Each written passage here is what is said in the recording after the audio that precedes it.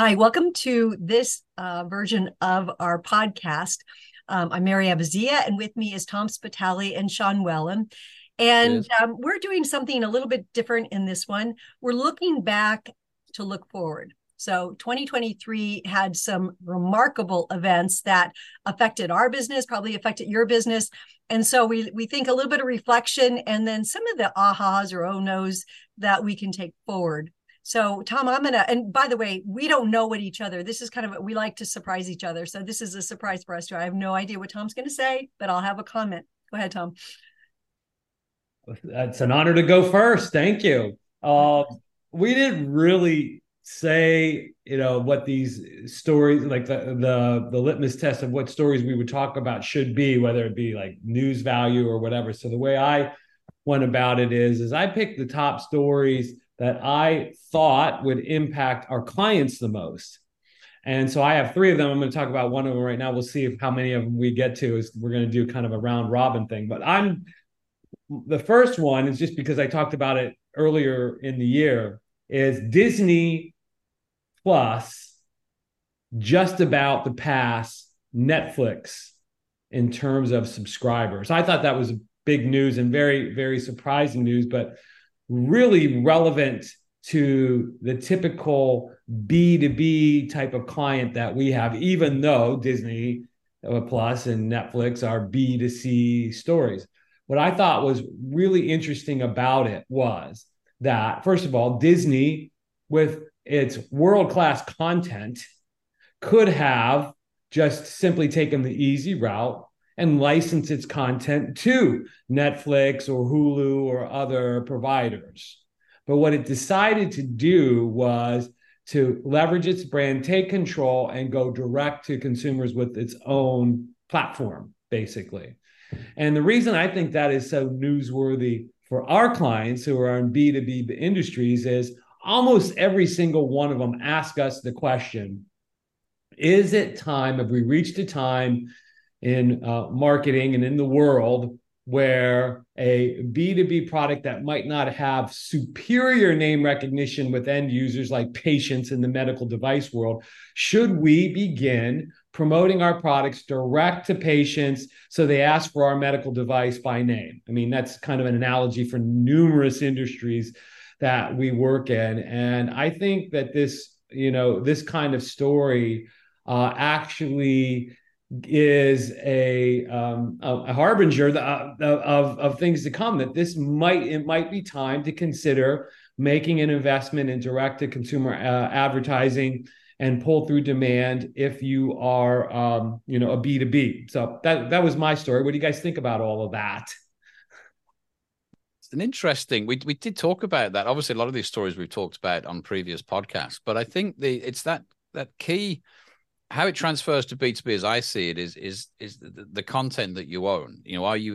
How do you distribute for maximum return? Do you have a sort of closed system where people get the product from you? Do you share it more widely? And what do you gain and what do you give up when considering those strategies? And I think for Disney, they got probably the biggest content library out there, pre-existing content, and licensing it across multiple platforms would arguably give them a larger stream of income in the short term.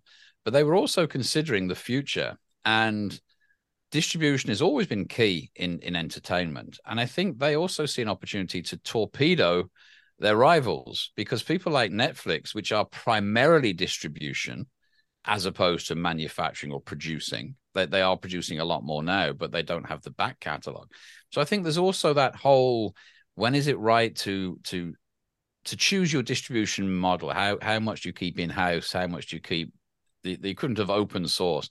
And I thought that was an interesting decision that Disney had to take in terms of taking both the short-term pragmatic, but the long-term strategic view, which is what a lot of people face when they consider these things, particularly now. Distribution infrastructures for all sorts of products and services are much more open and accessible than historically they have been. So I thought it's a really interesting story with lots of impact. Yeah, I actually like the point you made, Sean, about the timing. Disney has been around since at least we've been kids. And for them to decide now is always a big question. When you have a company, when is it the right time? And they probably have more content and IP than most. But even in a B2B, there's a lot of IP. I'm going to piggyback on that with my favorite one, which is Taylor Swift, because she seems to be the queen of IP and differentiation, especially for 2023. She did everything different. And, I love when there's fresh thinking that goes into an age-old industry, like movies.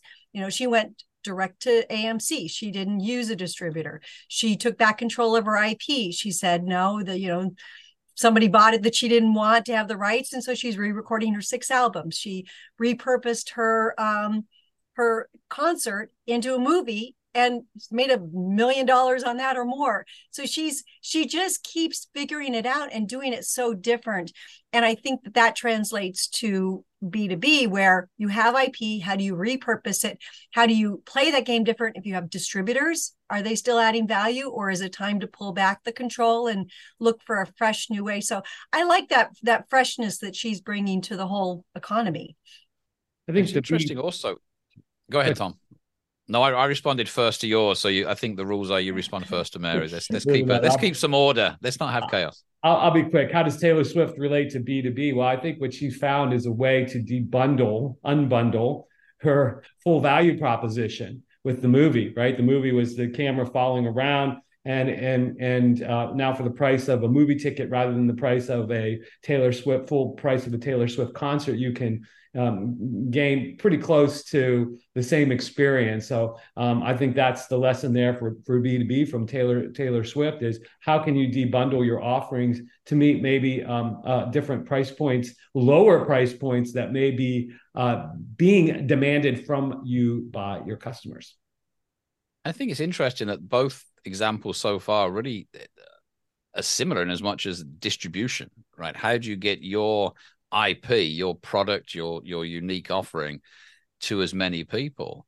And it's always better. You've got to be hard nosed and analytical about these decisions. If you're an artist like Taylor Swift, I can totally see why there's a inherent value in controlling every aspect of how you reach your fans. I get that would have an intrinsic value that wouldn't necessarily apply to B2B. But in B2B, you really have to ask yourself, you've got to maximize the return on whatever it is you have unique access to, your intellectual property or your product, and maximizing that used to be dead simple. You'd produce, someone else would distribute, and someone else would wholesale, if you like, or somebody else would manage your sales in a different country. Technology has continued to make those channels much more open, and that just forces the decision to be made very consciously. Even just because you can doesn't mean you should. So always make sure you've got a pretty hard-nosed approach to what is the best for your business in terms of how to distribute. We're not all artists. We can't all have that vanity angle. We've got to also think pragmatically. Where do we maximize our value? But it, like you said, if you are in a business relationship and you reevaluate where the value is coming from, she got 57% of the rights with AMC, and cost $15 million to make the movie, and they're over $200 million now on the movie. So she's doing something right. Some deals just write themselves, don't they? Some deals like, hang on, I'm the product here, and this is I'm going to get my fair share. And it's also down traditionally, everyone extracts their rent for the service they add. You've made a great movie, Mr. DeMille. We'll distribute it through our cinemas, and here's the deal that we'll do, because we know we're adding value. As soon as you start saying, actually, you know what, your value is no longer unique, or it's replaceable, it challenges that whole distribution model. So you're right, you've got to have a sense of where the power lies, and then use that to maximize your income stream. So So totally. Sean, what's your story? So we have Disney and Taylor. Well, I'm actually, I've got a broad topic. I was thinking thematically with some examples. So let me give you the theme first. And the example's a fairly recent one for those who listen to us regularly. The theme is return to intimacy. And what I mean by that is COVID and the pandemic generally changed working practices, changed business practices in terms of remoteness, in terms of dealing at arm's length. We have Zoom and Teams calls for a lot of the work that we do. And we'd already been moving towards a non-retail online shopping environment for a lot of products, particularly consumer products. And we recently talked about Barnes and Noble and how they were almost a counter trend. They were adding physical stores and increasing their retail footprint on the high street or in the shopping mall. And I was thinking, well, that's an interesting story, that for every trend, there's a counter trend, and people wanted the tangible intimacy of a bookstore, of a coffee cup and a sofa, and talking to knowledgeable librarians or booksellers, and just the experience of browsing a book physically, lifting off the shelf, flicking through. And I think it's just indicative of a broader trend, which I think will have a sort of hybrid model. Yes, there's efficiency in shopping online. You click on Amazon, your package arrives the next day, everyone's happy, but you haven't taken time while you're at the mall to go for a coffee or meet up with friends. Same with business meetings. When we run sessions online, they're very, very efficient. Nobody got on a plane. No one stayed in a hotel. No one has tied up their calendar for 3 days to go through a workshop. All that's good. But we know that the dynamic of a group in a room together, the sidebar conversations, the physicality, the little bit of theater that goes with explaining stuff is totally missing. And people are recognizing that now. Yeah, we've all enjoyed the efficiencies, but we're losing something of effectiveness generally. And I think the trend that we're seeing with Barnes and Noble, which is the story I picked, can be expanded into this idea of a return to intimacy, of human contact, and it becomes a premium. Once we've done away with it for efficiency, it now becomes a luxury and a premium. So people should always be thinking, how do we introduce the human contact, the touch element, if you like, into transactions? So that's the story I chose. What do you guys think? I think the one of the things that we talked about in the Barnes and Noble article that we wrote on our website that relates to and builds on what you're saying, Sean, people should check it out, is this strategy that is called the opposite good.